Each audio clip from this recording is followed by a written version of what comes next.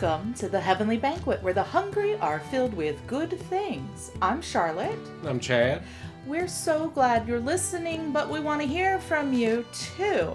Please take a moment and visit us at heavenlybanquet.com and subscribe to our Substack, where you will join a community of other listeners just like you. Chad and I will be posting extra content there, some additional audio too, and we just would love to hear from you and to have you join the discussion there with us. That's right. And maybe here's a little something we can chat about. We're going to offer today in this episode some reading suggestions. So our picks for things that you might want to pick up and check out, things that we may have found transformative in some way, things that may have informed our faith or jostled our faith maybe. But we each are bringing you 3 books today. So, am I to start since this is my go ahead. wild idea? So my first pick, Chad, is The Life of Anthony. Wonderful. It's so cool. So we're looking at about the year 360 or so. This is written by Athanasius. He was a patriarch of Alexandria, so a champion of the Orthodox faith, the Trinity in particular. And so it's written originally in Greek, but it gets translated into Latin really early after it's been written by every... Who did it?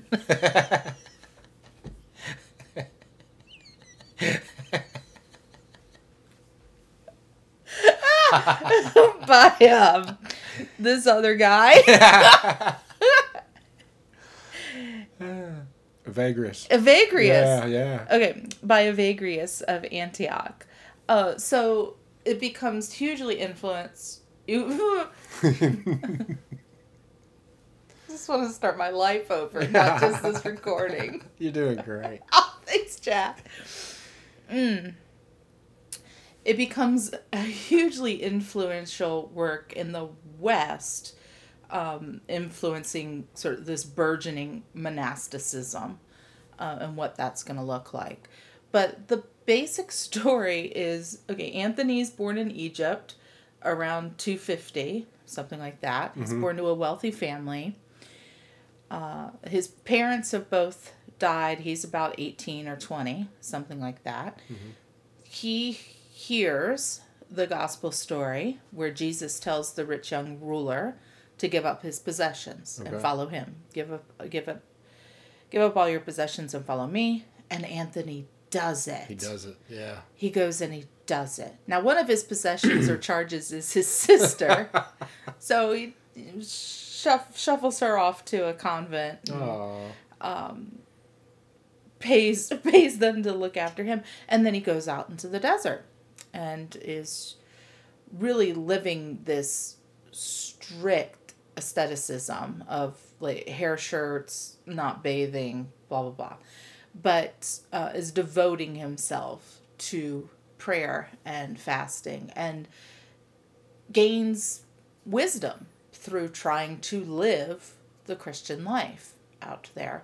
And I think we imagine that these desert folks are alone, and they are not. There are people visiting all the time, trying to get wisdom, trying to talk to the holy men, to the wise women. And he's also not alone because Satan keeps showing up, too. To torture him. So there's these wild stories in here. There's also this collection of all of these interesting things that he's saying to people, people who come even to challenge him, making fun of him because he's not an intellectual, a man of letters, right?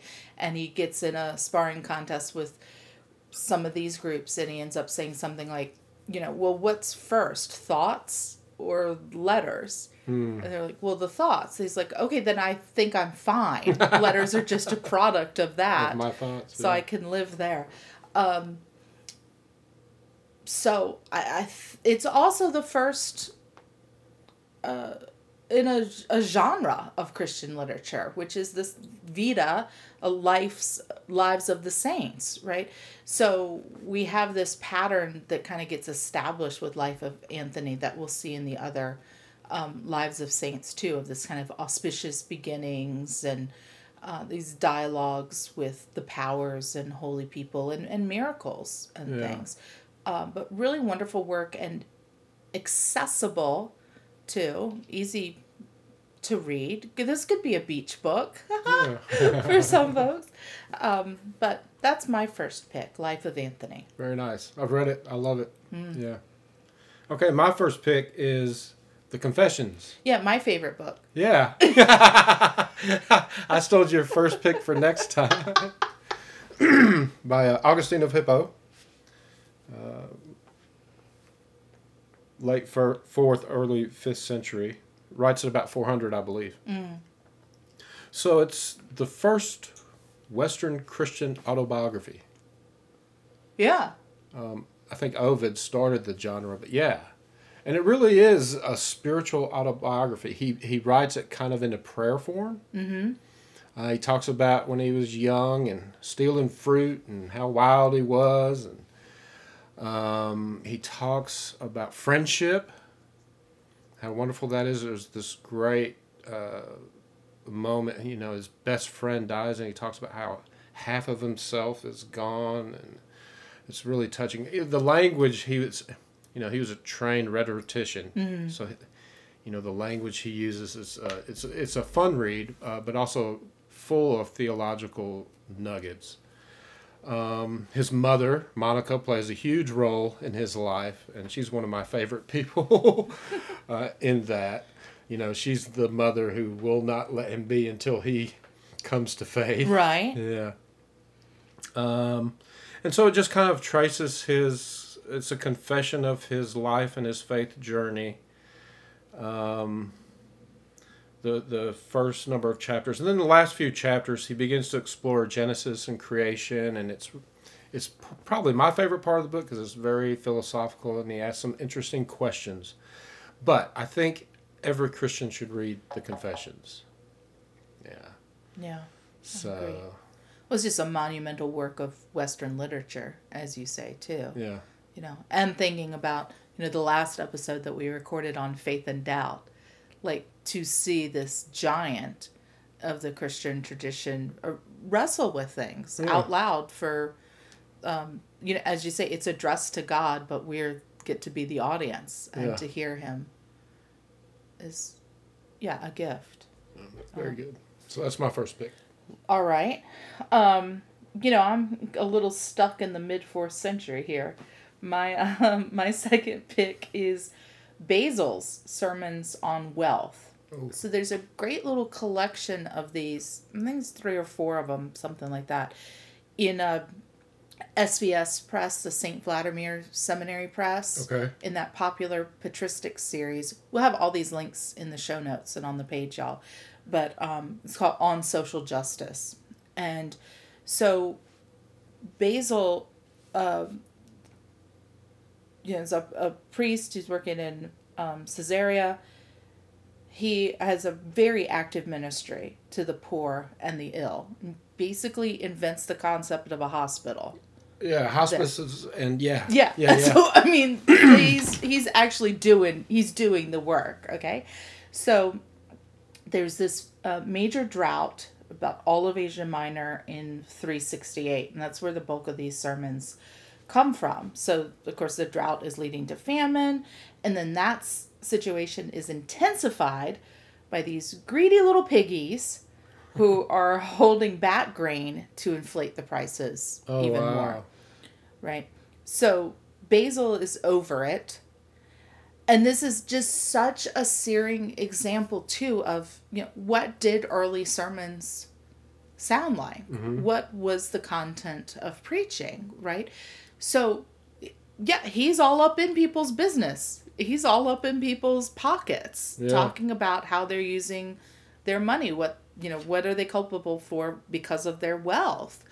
And they're very pointed. So, his general argument is this idea of, what you have by grace, what you have beyond your needs is someone else's, right? Because the fact that you have it means somebody else doesn't, and that's sinful, right?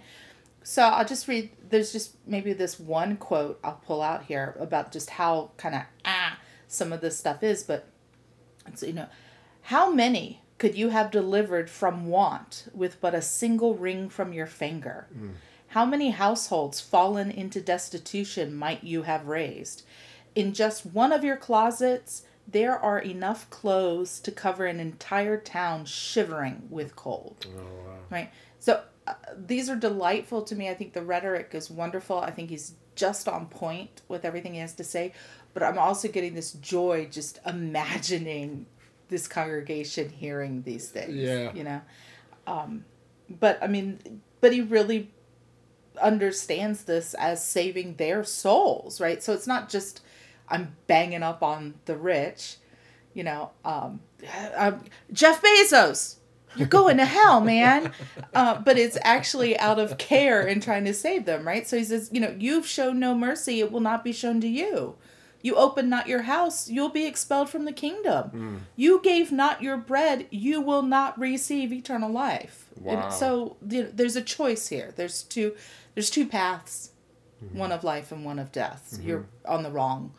I think it's a really enjoyable, easy read, and lots of it obviously could speak to us right now. Nice, like it. Yeah. My second pick is The Cloud of Unknowing. 14th century work of Christian mysticism. We don't know the author, anonymous or unknown. But it's basically putting forth a method of contemplative prayer. So, the author, whoever they are, talks about the advantage of meditating on Christ's passion and learning about Christ's way, and even in prayer using discursive prayer and so on, but says that we can penetrate past that. So there are two clouds, and I'll just kind of describe the method right quickly, give you an idea. So in the book, there's two clouds. One is the cloud of unknowing, and the other is the cloud of forgetting. And these are metaphors. The cloud of unknowing is this metaphor for this idea that is well entrenched in the Orthodox tradition that God ultimately transcends our best ideas about God. Okay? That there is this cloud of unknowing between us and God that we can't penetrate with the intellect, but we can penetrate with our love. Right? So if you want to know God, you penetrate this cloud of unknowing with our love. The cloud of forgetting is all our good ideas that we think about God. We put it under the cloud of forgetting and pretty much forget about them during prayer and penetrate the cloud of unknowing with, as he puts it, or she puts it, with the darts of love, with this naked intention to love this God whom we can't conceptualize. So that's the basic premise. It's a very short read, and it's very practical in terms of this is a method of doing this kind of prayer. And so, if anyone is interested in contemplative prayer, this is definitely a standard to look at to get some practical guidance. And it's an enjoyable read, I think. And like I said, it's not very long. So a great little book. I definitely suggest it if anybody's interested in that. Wow. Do you know, I don't think I've ever read it. No? I don't think I have. It's really short. I have the Penguin. I wish I could suggest a good version. I have the Penguin Classics. Well, I know it's in that Classics of Western Spirituality, which is probably where I'd go for most of those things. Yeah, it's probably going to be the best one. Okay, I'll have to check it out. No. That'll be my reading assignment. So my third pick, I'm going to whiplash us into the 20th century. But it's James Baldwin's Letter from a Region in My Mind. James Baldwin just, I think, one of the greatest intellects of American discourse of the 20th century. But this I would recommend if you haven't read Martin Luther King Jr.'s letter from Birmingham jail yet, read that. This touches on a lot of the same themes, but true to Baldwin is so much more just pointed and bare. And he's talking about his experience growing up in the church, his experience with the church, what he's seen there. And it touches on his experience then later with the Nation of Islam and those leaders as well. Okay. But, and again, this is a shorter read. It was originally published in the New Yorker, 1962. So it's an extended kind of essay in there. But see, the argument you want to take from it, the theological argument, is he understands white supremacy as a lack of love of self, actually. That's kind of a root cause there. That it's that white people or others, any of these kinds of hate, ultimately. Yeah. But it would be my lack of love of self, my insecurities that are causing me to have to keep down other people. Okay. Because then that's how I'm determining my worth, is by degrading, dehumanizing others rather than standing up on my own.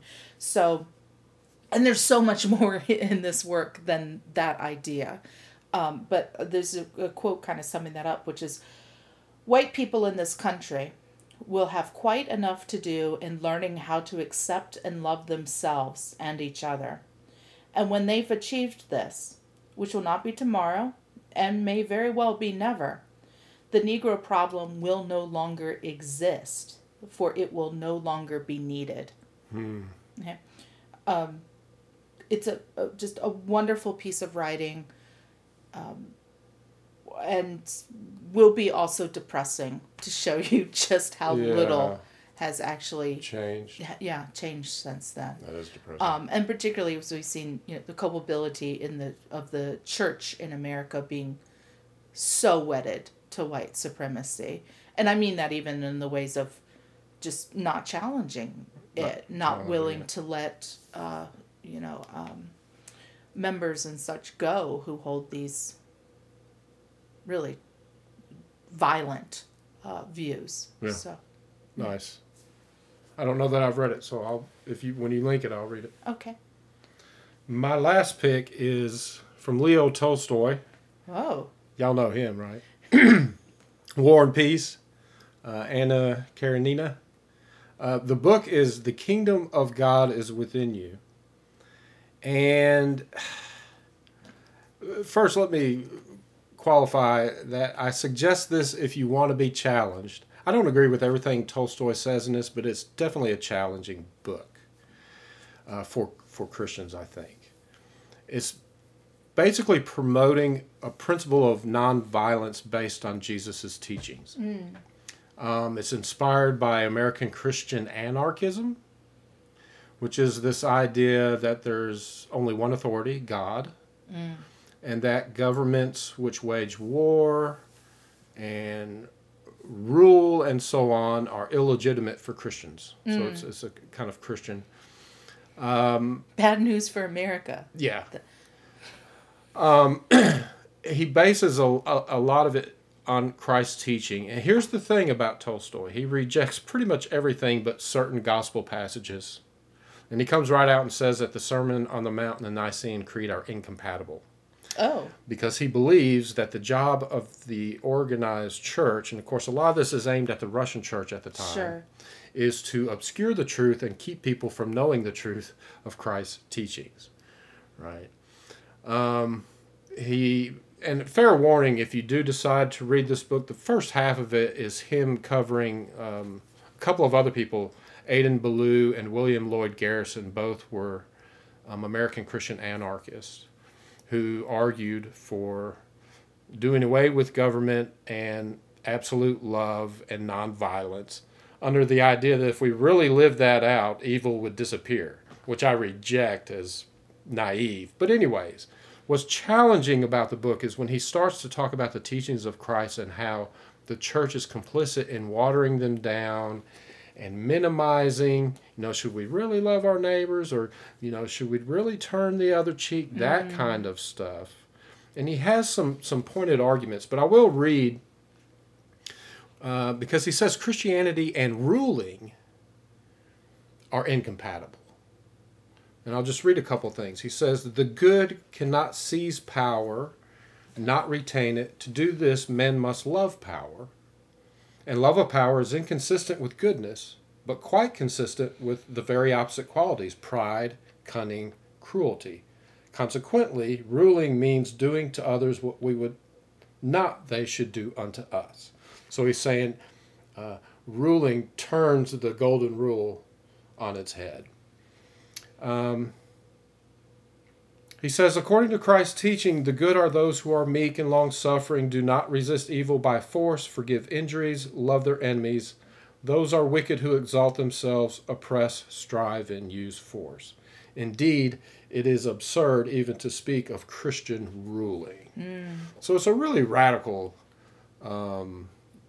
idea. But, as I say, and I don't agree with half of what he says, but when I read it, I was really challenged by how we treat certain teachings of Christ and minimize them as if, he doesn't mean for us to love our enemies, or he doesn't mean for us to, I don't know. I would agree with him on this point that the history of the Christian church has been complicit in a lot of horrible things because it has tried to embrace political power and such. And that's always toxic to the faith, in my opinion. But it's a good read if you're interested in being challenged and reading something you probably will disagree with. So. Excellent. Yeah. Okay. Well, I think I have some things to add to my reading list then too. And you guys, this is also, another book that we should recommend? The Bible. The Bible. Why are we laughing? We're laughing because we've both been engaged in ministry, congregational work, all sorts of things with Christians who do not know their scriptures. Yeah. Well, we come together Sunday like a book club where no one's read the book. Right? There's different reading plans out there. There's different ways to approach that. Just reading it through, doing something that's more kind of chronological, etc. Yeah. But if nothing else, just sit down and read like the Gospel of Mark. Yeah. Which you can do in, I don't know, an hour and a half or something. Yeah. It's just nothing. Read the gospel accounts. At least get that done, so you know the story. You know what we're talking about. But I always suggest people read the Gospel of John and 1 John. Because you could read 1 John as a commentary on the gospel. It uses a lot of the same thing. But yeah, definitely read the New Testament at least. Know it, But yeah, read your Bibles. Read your Bibles. And then read some of these other things too. So we'll put all those links in the show notes, and you could do some shopping with us and join us again on the Substack where we can talk about these things if you read them or have questions. Yeah. We can chat it up. And we'll do this again. We will. Lord willing. Until we run out of books that we've both read. Or that anybody would want to read. or that we'd want to make anyone else read. I read a lot of books I'm sure nobody else wants to read. Probably. Yeah.